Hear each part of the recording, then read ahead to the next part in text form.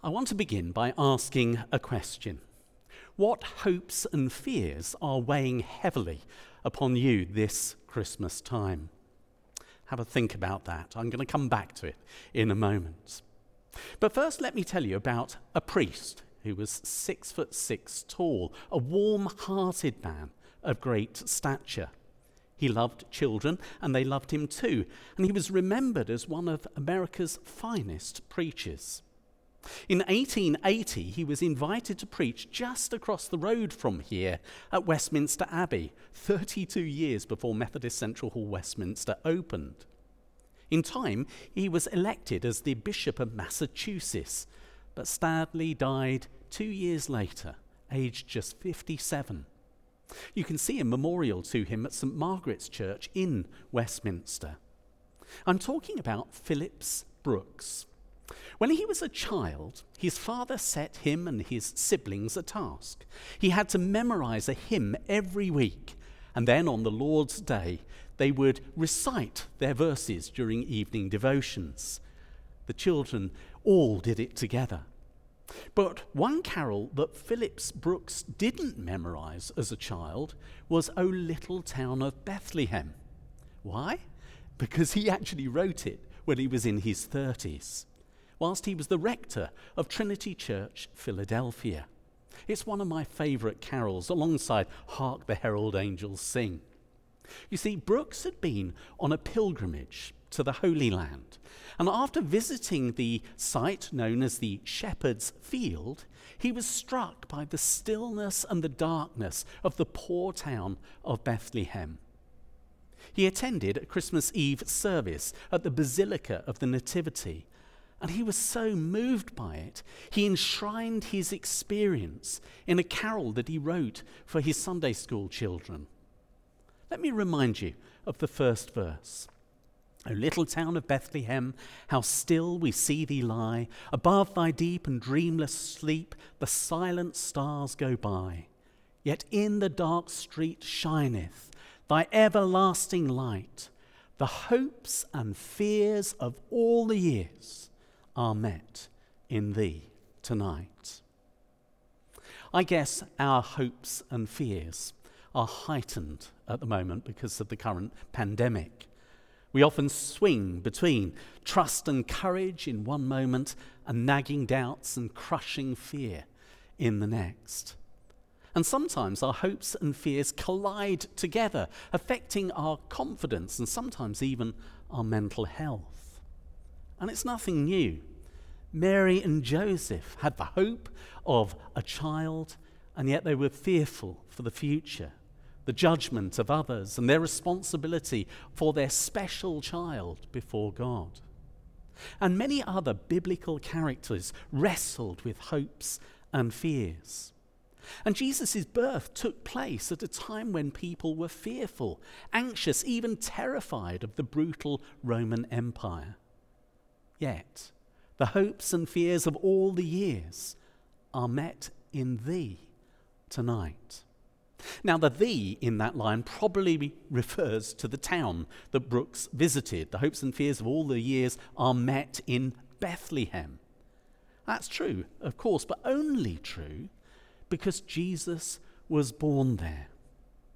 At the end of the day, our hopes and fears won't be met by politics, by science and vaccines, economics and wealth, education or Brexit.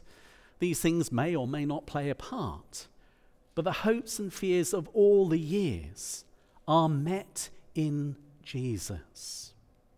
For God so loved the world, he sent his only Son, and for a reason. Jesus came to save us. Emmanuel, God with us. Our hopes and fears are met in Jesus' birth, death, and resurrection, the triumph of divine love, light bursting into our darkness, bringing new vision and new possibilities with an assurance that we're never alone. Now, I admit, hopes and fears still grasp me at times. Worries about family and work, for example. And that was true when I was asked to be the superintendent minister of this wonderful church. Self-doubt and feelings of total inadequacy overwhelm me.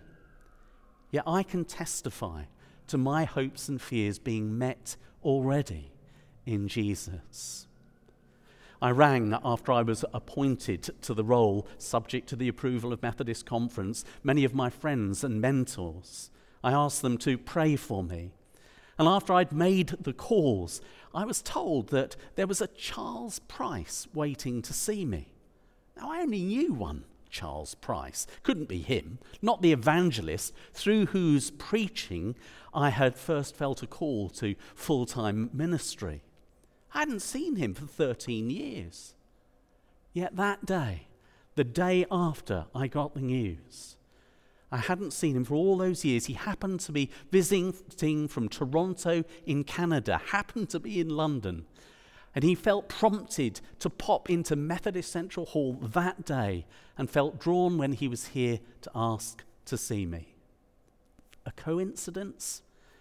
Well, he's someone I hugely respected, and I found him praying for me in my study on the day that I really needed confirmation that God was with me.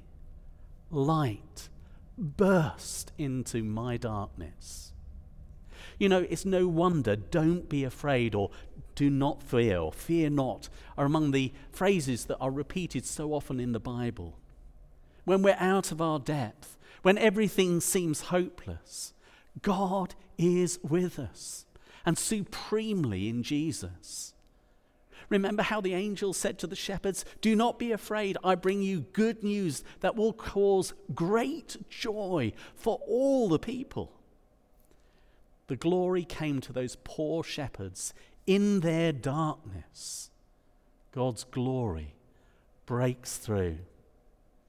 Do you know, it's interesting that in Bethlehem, it was where King David hailed from. And the history of that town goes back way before that. But David put that town on the map 1,000 years before Jesus. Remember Micah 5, verse 2? But you, Bethlehem Ephrathah, though you are small among the clans of Judah, out of you will come for me one who is the ruler over Israel, whose origins are from of old, from ancient times. Micah's fear became a reality in that there was the ruin of Jerusalem and the exile. But ultimately, his hope was in the Messiah that would come. We see in the Son of David, Jesus, one who will bring light to the world's darkness. Remember the reading Wes read for us? The people walking in darkness have seen a great light. On those living in the land of deep darkness, a light has dawned. And Christians believe that Christ is the ultimate fulfillment of these prophecies. He said, "I have come as light into the world, so that no one who believes in me should stay in darkness." Now, my hopes and fears will be very different from yours, I'm sure. But I want to say to you today, God is with you too, whatever your situation, and he is the one that can bring everlasting light. So despite the darkness, I believe light is still shining, and the darkness has not overcome it. And I thank God for the light that's in the world that so often comes through, though not exclusively, through obedient believers. Individuals and churches acting out their faith. Church food banks and other work alongside the poor. Community projects serving those who are homeless, refugees or those who've been trafficked. Faithful souls living out their faith in their daily employment, whether it be through the NHS, care homes like MHA, hospices, schools, politics, countless other ways. People responding to Jesus and living out a life of love. I want to say, you're not on your own. God is with you, and he can use even you. Phillips Brooks realized that we need to get things into perspective. On one occasion he said this: "The trouble is that I'm in a hurry, but God isn't." We want answers now, but God's in for the long haul. We may not be able to go to Bethlehem like Brooks or the lady in Pam's moving story, but despite the messiness of our lives, we can journey there in our hearts. O little town of Bethlehem, how still we see thee lie. We need to be still.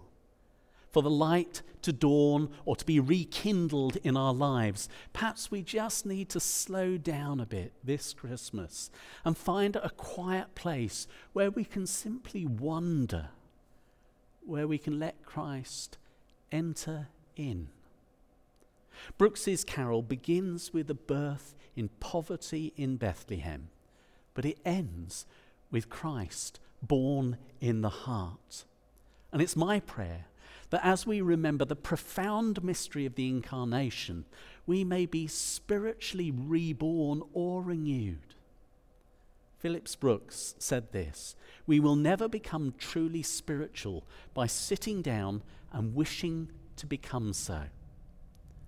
I like that.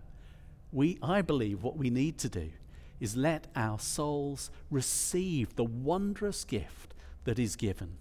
Allow our hopes and fears to be met in Jesus today, and to bask in his light, and let his light radiate its joy through you as you are a blessing to others too. Let us pray. O holy child of Bethlehem, descend to us, we pray. Cast out our sin and enter in. Be born in us today. We hear the Christmas angels, the great glad tidings tell. O come to us, abide with us, our Lord Emmanuel. Amen.